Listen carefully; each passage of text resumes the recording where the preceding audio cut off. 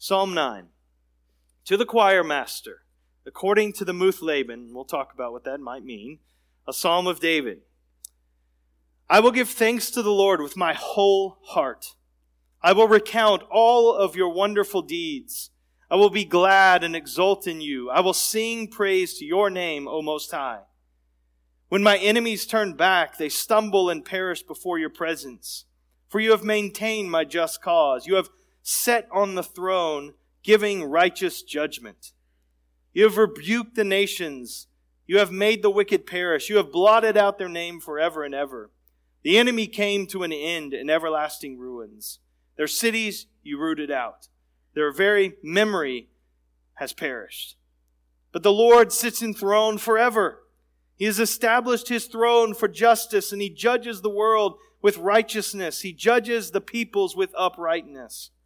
The Lord is a stronghold for the oppressed, a stronghold in times of trouble. And those who know your name put their trust in you. For you, O Lord, have not forsaken those who seek you. Sing praises to the Lord, who sits enthroned in Zion. Tell among the peoples His deeds. For He who avenges blood is mindful of them. He does not forget the cry of the afflicted. Be gracious to me, O Lord. See my affliction from those who hate me. O you who lift me up from the gates of death, that I may recount all your praises, that in the gates of the daughter of Zion I may rejoice in your salvation. The nations have sunk in the pit that they have made. In the net that they hid, their own foot has been caught. The Lord has made Himself known. He has executed judgment. The wicked are ensnared in the work of their own hands. Higgaion, Selah. The wicked shall return to Sheol, all the nations that forget God. For the needy shall not always be forgotten, and the hope of the poor shall not perish forever. Arise, O Lord. Let not man prevail. Let the nations be judged before you. Put them in fear, O Lord. Let the nations know that they are but men. Selah. Well, a question, and this is not rhetorical. Somebody of you could maybe answer this for me. What is your favorite psalm in Scripture? So we have those, and many of you, you're hearing those numbers, and you can certainly think of how that psalm begins, that opening refrain probably, and your mind is going there. And if you're a newer believer and newer to the study of Scripture, that's okay. This is not a quiz or a pop quiz, but we have these songs that touch us, that meet us, and have probably met us. And if we ask, why is that your favorite psalm, there might be some circumstance of your life that it connected, and the Lord used that at a particular time to give help and comfort and joy, and it gave you words to express to God when you were struggling to find them. Whether it was, again, for just exuberant joy, or for deep lament, or confession of sin, or just all kinds of things. And so, but probably, if we went around the room, I'm not sure if anybody would say Psalm 9. That's not a challenge or something like that, and that's not an indictment, but this is a psalm that is spoken to God's people in a variety of ways through the centuries. I know whose psalm it was a favorite of, and that was John Knox. He made this clear. He was the great Scottish reformer. But this was the psalm that he turned to over and over again for his own soul and in preaching. It was his source of comfort and encouragement and help in times of distress in particular.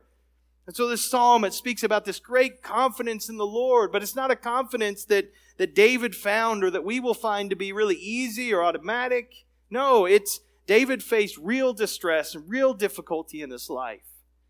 And it's only out of that difficulty and distress that he came to this kind of trust in the Lord. And so we read, look at verse 13 again. See my affliction, Lord, from those who hate me. David knew affliction.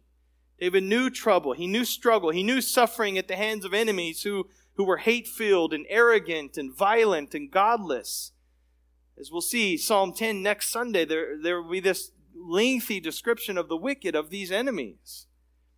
So sometimes we read these Psalms and we wonder some question like, can I really even identify with this? Can this connect to me? Nobody's trying to kill me, at least not that I know of. But most of us don't live in that kind of world. Now, most Christians today do live in that kind of world. They are actively, physically assaulted, persecuted, threatened. But all of us live in an environment where there's opposition, where there's suffering, where there are attacks, and we'll talk about some of those. And so the Scriptures remind us that the enemies we face aren't just human enemies who are trying to stick a sword in our back or something like that. There's this world system that opposes our faith. That the enemy within us, our flesh. And we have the devil who remains our great enemy. Ephesians 6, we fight not against flesh and blood, but against these heavenly powers, dark forces in heavenly realms. The devil is a roaring lion seeking those whom he may devour. And he devours us with temptations and accusations. So we have enemies of our souls, and in the midst of those attacks, we have to learn how to have trust, how to have confidence in the Lord. And so this morning, as we walk through Psalm 9, we're going to see these 3 trust-building exercises for battered believers. If you feel battered this morning when you walked in this morning, we're in a good place for you. And if you don't, praise God, you're going to need these words because you're going to experience this. I'm not threatening you myself, but it's going to happen. We're all sufferers. A couple of introductory remarks about the psalm before we walk through it. One, as I indicated earlier, Psalms 9 and 10, they are, or we could say they were, what I would call conjoined twins. Conjoined twins. So conjoined twins are identical twins that are joined in utero. 2 individual people that are physically attached to one another in some way through some parts of their body in the womb. And so generally we know they're separated if that's surgically possible so that they can live fuller lives as separate individuals. But Psalms 9 and 10, they were probably originally joined. One psalm. And just a few ways that we can see that is, one, Psalm 10 does not have any kind of introductory title like we find in Psalm 9. And honestly, in the first 41 Psalms, that's a very rare thing not to have an introduction. Secondly, there's an acrostic pattern. This is not uncommon in the Old Testament, particularly in the Psalms, like in Hebrew. In the Hebrew language, each verse starts with the next letter of the Hebrew alphabet. Well, in Psalms 9 and 10, there is an acrostic that goes through both Psalms. So it makes sense that they would belong together. Also, some very old versions of the Old Testament, like the Septuagint, which is the Greek translation of the Old Testament, the Latin Vulgate, they did treat these Psalms together as one. So if you look in those versions. So, if they were originally one psalm, should we just put them back together as one, rejoin them, or should we keep them separate? Well, we're going to treat them separately for a few reasons. One, they are in the best versions of the Hebrew text that we have, they were separated. Second, the moods of these psalms are different. While the circumstances are probably the same, the moods are different. And we're going to see Psalm 9 is a song of, it's this trusting praise. It's not like some of the other psalms that are just, over the top. Psalm 150, joy and praise and thanksgiving. It's in dark, hard times, but it's praising God and thanking Him. Psalm 10, on the other hand, is a lament psalm. So it's crying out in our sorrows to the Lord, taking those to the Lord. Also, the last reason we're treating them separately is longer text means longer sermon. So you can be thankful that we're taking them separately and that we can be done here. All right, Psalm 9, it's written in a crisis, but it's lacking complaint. So we can tell David is in a crisis when he writes Psalm 9 because he's the need for God to respond now is pressing. Arise, you see, act, do something now about my enemies. That's the appeal of Psalm 9. And so, but while we do find David complaining to the Lord in other Psalms, taking his complaints to God, not whining, but complaining to the Lord, he's not doing that here. He's appealing to the Lord to act, but it's praise, it's gratitude, it's trust, it's peace, it's hope.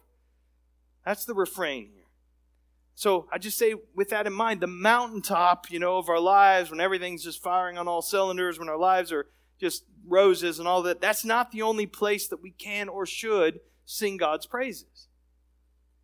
There can be joy in the valley. Some of you know this. There can be gratitude in the midst of real sorrow. There can be singing right in the midst of painful sufferings. And again, we know this experientially, and that's exactly what we find in the Psalm. So the Psalm begins with the inscription, to the choir master, according to the Muthleben, a Psalm of David. Now, Muthleben, some kind of musical notation. We don't exactly know what this is. It was probably like the name of the tune. And so, we don't use hymnals here, but if you grow up in church, you remember the hymnals, you had the name of the hymn at the top, and then at the bottom you would have the tune name. And so we sang Holy, Holy, Holy. I think the tune name for that is Nicaea or something like that. And so that's kind of probably something what we have. So they would know what song, what tune to sing these words to. So 3 trust-building exercises for the battered believer. First one is this, very simply, praise God. Praise God. So throughout Psalm 9, praise is seen as this antidote to fear. It's like the antivenom for worry and unbelief. The light of praise, Hallel, it chases away this darkness of fear and unbelief. That's what's happening here with David. Praise is not just a quote reaction to the circumstances of our lives where everything's going great. So we praise. No, praise is an action that happens and can happen regardless of our circumstances. We're not just involuntarily, passively reacting to something good that happens to us. No, we're willingly, volitionally, actively fighting fear, feeding faith as we praise and give thanks to the Lord. So verse 1, I will give thanks to the Lord with my whole heart. I will do this. What does it mean to thank God with our whole hearts? What is he talking about? How can we give thanks wholeheartedly, for instance, if our hearts are heavy, sorrowful, for suffering? What if you're not today, brothers and sisters? What if you're not feeling very thankful today? If you're not feeling it, what if your heart isn't into it today? Are you just supposed to fake gratitude, put on a smile, hey, PTL, and we just do that thing? Is God duped by that kind of thing? Is God kind of, he must be thankful? No. It helps to understand how we can say in the midst of really hard things when he's being attacked and chased and hunted, he says, I will give thanks to God with my whole heart. How can we say that? We need to understand what the heart is. In Hebrew, the word is lab. The heart it's the seat of emotions, but it's so much more than that. It's the whole inner person, thoughts, feelings, desires, choices, purposes. It's the engine room of your life. And so when David says, I will give thanks to the Lord with my whole heart, he's saying more than, I will feel very thankful. No, he's saying, I choose to offer thanks to the Lord. I will choose to acknowledge His goodness to me, even in this hard time. And I will do this with all of the inner strength that God provides, my whole heart. So I'd say it this way. How do we praise God? We praise God with every ounce of our heavy hearts. If you're afflicted, if your heart is heavy this morning, friends, then you're in an appropriate place to thank the Lord with your whole heart. You may not feel like it, but you are. Your emotions are gifts from God. They're not to be mocked or ridiculed, but they are not enough to get you there. You can't rely on them, but you can, by God's grace, resolve to give thanks today and see His goodness and praise Him for it. Whether you have warm fuzzies, whether you have lukewarm fuzzies, whether you have no fuzzies at all inside here, you can thank God and say, you did this and you are good. And you're always good. And you do good. I'm grateful to you from the deepest part of my being. So sometimes we say thank you to the Lord when our hearts are just emotionally soaring. And isn't that glorious? I love that. Other times we say thanks from the absolute depths of despair. say, Lord, you're good. Fred Zaspel, he's a pastor, he's a professor in Pennsylvania. After his 29-year-old daughter died after suffering for years with the disease, he said this: "We are hurting for our loss. The pain is massive, and on one level, I'm sure it will never be absent in this life. But deep as this hurt is, we are not left adrift. With minds and hearts shaped by gospel truth, with the love of God marvelously shed abroad in our hearts by His Spirit, with confidence in His unerring providence, and with an unshakable joy and hope in Christ, God has given us more than all we will need." Scripture assures us that one day God will, quote, "wipe away all tears from our eyes." He says, "I doubt that this language was intended to make us envision a gigantic handkerchief of some kind of, or some kind of cosmic hug. I suspect, rather, that this comfort will come by means of further revelation. That God will enable us to see things from His perspective, to see His wise purpose as He has worked it out in history unerringly for the good of His people to His own glory. There at last, with this fuller understanding, all mourning will be turned to joyful praise. And so even in our loss, we do not doubt that for all eternity, one note of our song, looking back, will be, our God has done all things well." Even if your heart is heavy this morning, give thanks to the Lord with your whole broken, aching heart. Praise God. Praise God also while looking in the rearview mirror. We've got through 1A, so we're off to a great start, I know. 1B, we're just making all kinds of speed here. He says, "I will recount all of your wonderful deeds." He's praising God with his memory.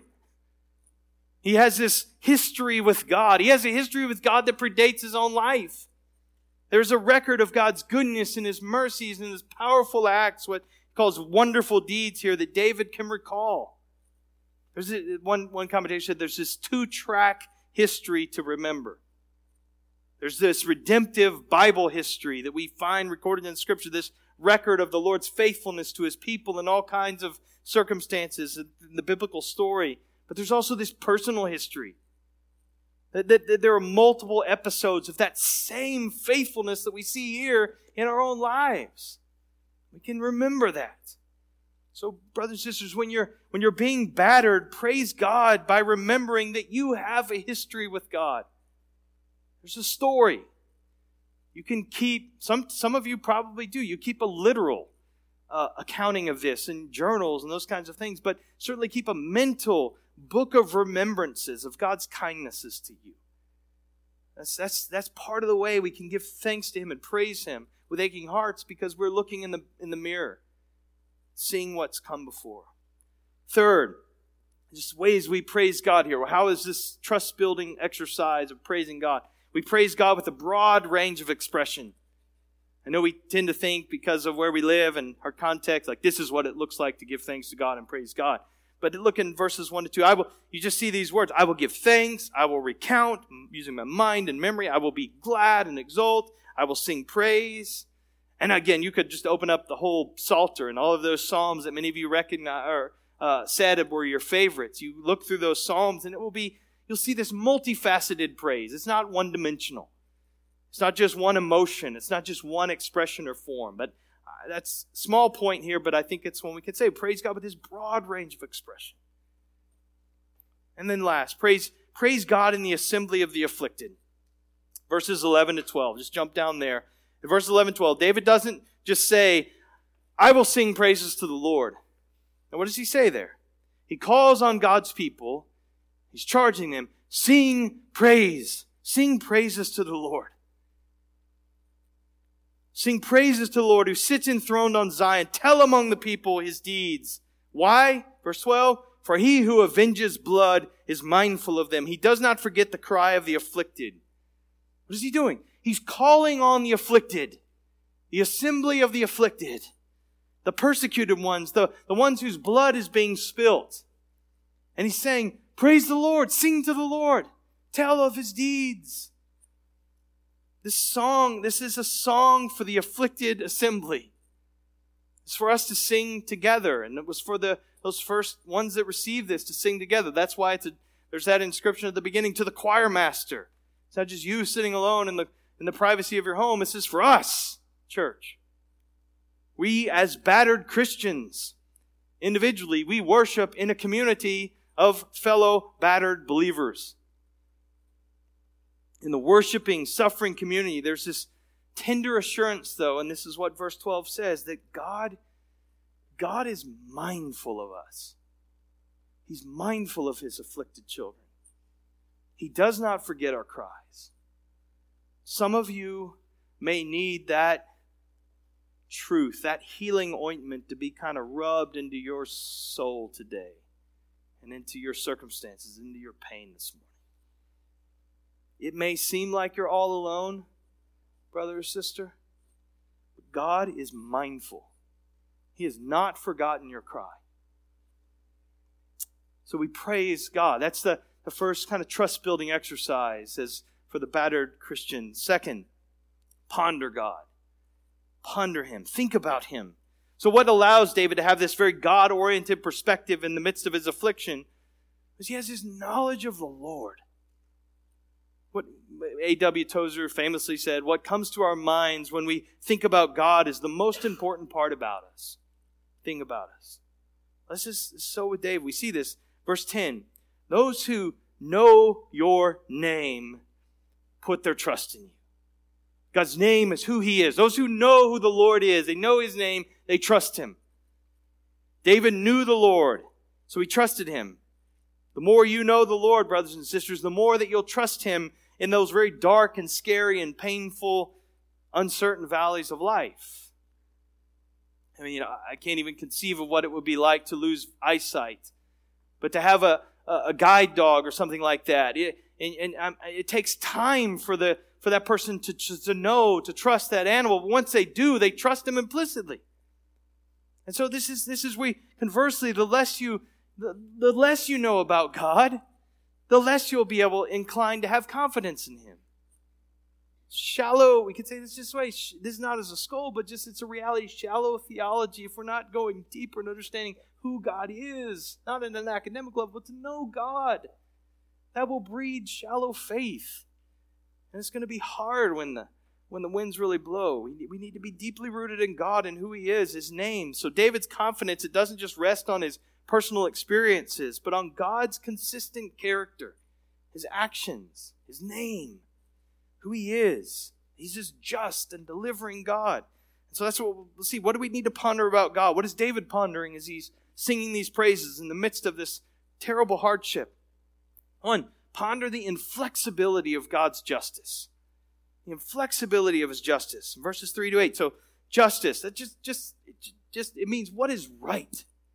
The way it should be, things as it should be. So God's justice, it flows out of His holiness. It's just who He is. It's how He acts. He's just. And God's justice, it can be counted on. It's dependable. It's clockwork. He always does what is right. He always supports the just cause. That's who God is. Now listen, our caution here. Our situation isn't just like David's. We understand that. We are not divinely anointed, I'm sorry to bust your bubble, divinely anointed kings and queens here, in this sense that David is. We have not been charged with defending our God-given land and our nation from foreign enemies. We're not living in this time. We're not patriarchs. And so we may have real enemies in our lives at school, at work, and on, but we don't want God to utterly destroy them and blot their memory from the face of the earth. I hope that's not how you're praying all the time.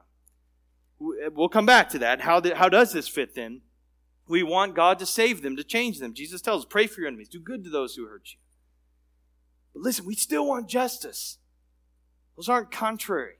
It's not that God was, really the God of justice. Now He's a God of mercy. No. Living on this side of the cross, though, where justice and mercy met and kissed, living on this side of the cross, we don't just pray for our enemies to come face to face with God's justice only in their total eradication.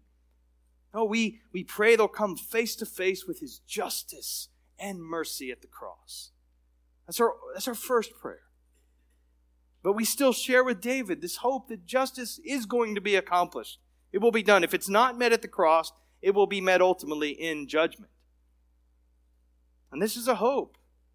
So we ponder God's inflexible justice. And we see this expressed in a few ways. In verses 3 to 8, there's this very personal justice. When my enemies, verse 3, when my enemies turn back, they stumble and they perish before your presence. For you have maintained my just cause. You have sat on the throne giving righteous judgment.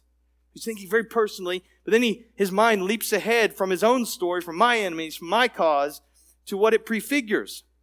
God's total victory, worldwide, everlasting reign of justice. So as David's deliverances, his victories were these previews of everything that's where everything's going. So he goes on in verses 5 to 6 to speak of this national justice. You have rebuked the nations. You have made the wicked perish. You have blotted out their name forever and ever. The enemy came to an end in everlasting ruins. Their cities were you rooted out. The very memory of them has perished. And it goes even bigger to this global justice. But the Lord sits enthroned forever. He has established His throne for justice, and He judges the whole world with righteousness. He judges the peoples with uprightness. It's expanding. And notice how personal God's justice is. His judgment is. He says it's before your presence. You maintained. You sat. You rebuked. You blotted out. You rooted out. You judge. God is involved. He's not unaware. There's inflexibility to His justice. And it's very emphatic in the Hebrew. God Himself will judge the world. And all of those past tense words in verses 5 to 8, they're known in Hebrew what's called prophetic perfects in terms of grammar of this. They're describing coming events as if they've already happened. What he's saying. Their fulfillment is so certain, David's referring to them as if they've already taken place. I know this would never happen in any homes of Baraka families, but in some homes I've heard there are these things called sibling scuffles and stuff like that, where brothers and sisters don't get along real well. So imagine some younger brother pulls some prank on his older brother or does something, pulls his chair out from under them. What does the older brother yell? You are a goner. It's over. Well, nothing's happened yet, but what's he saying? The revenge is going to come, and he's speaking as if it's already happened because it's so certain to happen. That's what's happening here. So you can trust God when whatever troubles you're going through, because what has God said? It's over. Justice is coming. It's happening. It's done. Justice is certain. It's as good as done. There's still mop-up work until the final day of judgment that's future yet, but it's over, brothers and sisters. So this is why we can sing with a whole heart. God is guaranteed that all will be made right. It will all be as it should be when He comes again. Another thing to ponder about God is the impregnability of His protection. The impregnability of His protection. So, I remember as a kid, one of my favorite things to do with my friends in my neighborhood, we had some woods back behind our neighborhood, and we would build forts all the time. Find some cedar tree with little limbs, and you'd, think that you were building this impregnable fortress or something like that. And we'd even find like scraps of barbed wire and, these little booby traps and stuff and these little paths to wind through and get in there. We thought we had just created this amazing thing. Is it keeping anybody out? No, not likely. But God doesn't offer us the protection of a child's fort. He offers us this impenetrable stronghold in Himself. In Himself. Look at verse 9. The Lord is a stronghold for the oppressed, a stronghold in times of trouble. And those who know your name put their trust in you. For you, O Lord, have not forsaken those who seek you. The Lord is a stronghold. He's a refuge. The word has to do with height. And it could either mean that it's this high point that's out of the enemy's reach, or that the walls are so high, this high-walled fortress. But listen, as loud and as violent as the enemies are, they can't ultimately get to us. That's what he's saying. We are safe in the Lord, who is our refuge, out of their reach, untouchable. David knew this temporally, and throughout his life, he was hunted by Saul, and this is a repeated theme in the Psalms. Now listen, as Christians, we know this more wonderfully and more completely, don't we? That our bodies may be touchable, but not our souls. Our bodies may be killed, Martin Luther says. It's truth about it still, but we're kept by God in the refuge of Christ's love. This is what Romans 8 tells us, Romans 8:36 and following. For your sake we are being killed all the day long. We are regarded as sheep to be slaughtered. No, in all of these things we are more than conquerors through him who loved us. For I am sure that neither death, nor life, nor angels, nor rulers, nor things present, nor things to come, nor powers, nor height, nor depth, nor anything else in all creation will be able to separate us from the love of God in Christ Jesus our Lord. His impregnability of God's protection. And last, what do we ponder? We ponder the destiny of God's enemies. Verse 15, the nations have sunk in the pit that they have made, and the net that they hid. Their own foot has been caught. The Lord has made himself known. He has executed judgment. The wicked are snared in the work of their own hands. Again, I think those past tenses of verse 15 to 16, there are again these prophetic perfects. They're viewing an end as this accomplished fact. They will be caught in the trap that they've said it's as good as done. I mean, we were in Esther not that long ago, and I think there's a great illustration. Now, this was after David, so he's not thinking of this, but you remember, and I'm going to recap the whole story, but you remember Haman is hanged on the gallows that he made to kill Mordecai. He's trying to wipe out the Jews, and he makes these gallows to hang Mordecai, and in God's strange and providence, he ends up being hanged on his own gallows. And so this is the very thing. Psalm 9 is saying, essentially, people like Haman, they fall in the pit that they dig. They're caught in their own nets. Verses 17 to 18, the wicked shall return to Sheol, all the nations that forget God, for the needy shall not always be forgotten, and the hope of the poor shall not perish forever. So the wicked will return to Sheol, the place of the dead.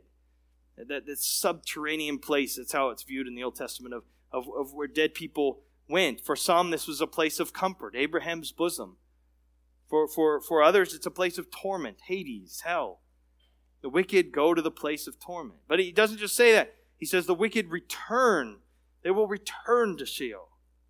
They just go there, but they'll return there. And I think what he's saying is, death is their native land. This is who they are. This is therefore where they're going to go back to. And so we have, I think connected to that, we have this responsibility, brothers and sisters, to warn people of a real, literal hell for those who reject Christ. And you think conversely for us, what is that? What do we say? We say we are pilgrims. We're sojourners now. This is not our home. We're citizens of heaven. We have this dual citizenship because we do live here and we're to be engaged as citizens here, but we are sojourners. We're going to where we belong. And it's only by the grace of Jesus Christ and through faith in Him. So praise God, ponder God. Third, trust-building exercise, plead with Him. Plead with Him. So the first mention of David's present distress comes in verse 13. Be gracious to me, O Lord. See my affliction from those who hate me. O you who lift me up from the gates of death, that I may recount all your praises, that in the gates of the daughter of Zion I may rejoice in your salvation. What do we plead with God? We plead with Him first to take pity. To take pity. You note that contrast between the quote, gates of death and the, quote, gates of the daughter of Zion. This place of no blessing and this place of blessing. That's the contrast. Now, what is it? What's the difference between those two places? The place of no blessing, death, the place of blessing. What is the difference? What makes the difference? It's grace. It's grace. That's how the sentence, that's how he says it. It starts, be gracious to me, O Lord. That's his plea. David doesn't approach God on any good supposed goodness in himself or any merit or achievement for which he believes he should be rewarded. What does he do? He comes as a sinner seeking mercy. Be gracious to me, O Lord. What does God's grace result in then? Not just personal satisfaction, but praise and glory to God. You see that in verse 14. Be gracious to me. This is how the shortened version of the sentence will be. Be gracious to me that I might recount all your praises, that I may rejoice in your salvation. And then the other thing we plead God with God for is to take action. Verse 19, arise, O Lord. Let not man prevail. Let the nations be judged before you. Put them in fear, O Lord. Let the nations know that they are but men, Selah. He's asking the Lord to just put down the swaggering arrogance of the nations. That's not a bad prayer for us there as well. Not because we are better, but to let people know, because this is where the Lord had to bring us. Let them know that they're but men. They're frail. They need God.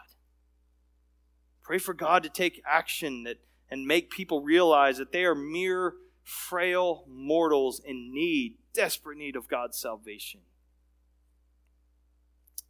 Well, it's not the happiest sermon, is it? Happiest psalm. I probably haven't convinced anybody to make Psalm 9 their favorite psalm or something like that. It's full of praising and singing and gladness. We see that, but we're still like, I don't know. It may not be your favorite like John Knox's. Or you may even be thinking, this is kind of a twisted God. Kind of grumpy people of God here. If this is what praise is. What about the love of God? Where's John 3:16 in all of this psalm here? Here's the thing I think that may be lost on many of us today. Listen, God's love for His Son and God's love for His people means that God will judge the wicked. And God vindicates His own righteousness, His own holiness, when He, for the sake of His name, punishes the wicked. If God doesn't judge the wicked, He's not righteous. He's not holy. He is, in fact, not a just God. But that's not all. God vindicates and protects His people. It's out of love. When He, for the sake of His love for us, punishes the wicked. If God doesn't judge the wicked, He's not loving. He's not good. He is, in fact, not a gracious God. To profess to love a child while refusing to deal with those who would bring harm to that child would be a lie. So true love defends the one and condemns the other. And so we need to praise and pray and with joy and gladness over the justice and righteousness of God. That's a help, honestly, in times like we're living. We're seeing these headlines. It's not out of arrogance that we're better. It's just, no, but for the grace of God go we, but God, bring an end. This begins with seeing His punishment of Jesus on our behalf. That's where it really points us, isn't it? To the cross. And we're going to know that one day it's going to end when God executes His judgment against the wicked, those who don't trust in Christ.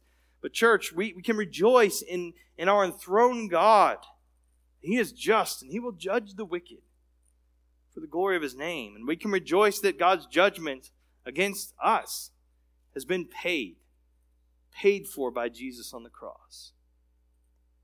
And I would just say, if you are here today and you're without Christ, and you don't have to be a mass shooter, but Jesus says you to be perfect. That's the standard. And yet all have sinned and we fall short of the glory of God. And so the warning is this, is we will face judgment if we don't turn to Jesus for refuge. And yet the doors are open. The invitation has been given. Look to Christ. Find forgiveness. Find grace. Find mercy in your time of need. Today is the day to plead for His grace, to throw yourself on His mercy as you look to Christ. Believe in Him now. Call on Him now to save you. He will forgive. He will pardon. Revelation 21, which is again, I think even this psalm, it's looking ahead to this day when all will be right and Christ returns. And He who was seated on the throne said, behold, I am making all things new. Also He said, write this down, for these words are trustworthy and true. And He said to me, it is done. I am the Alpha and the Omega, the beginning and the end.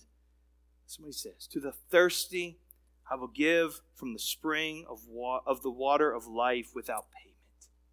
Oh, what a beautiful invitation. The one who conquers will have this heritage, and I will be his God, and he will be my son. But as for the cowardly, the faithless, the detestable, these next couple make us consider current events. As for murderers, sexually immoral, sorcerers, idolaters, and all liars, their portion will be in the lake that burns with fire and sulfur, which is the second death. There's warning, but there's invitation. Are you thirsty this morning? What does Jesus say? Come and drink. It's free. Come to me. Are you weary this morning? Not just your body because you didn't sleep well last night, but is your soul weary? Weighed by sin, weighed by sorrow because of life in this fallen world, and you without hope in this world. Jesus says in Matthew 11:28, come to me, all who are weary and heavy laden, and I will give you rest. He gives rest. Brothers and sisters, let's pray. Lord, we thank you that we who are in Christ, we know this rest in Jesus. And we confess we don't always live like it. We can become restless, and we can doubt your love, and we can think that there might be something out there that could separate us from your love for us in Christ Jesus. But as we've reminded this morning, help us to come again and again and look to Jesus as our only hope.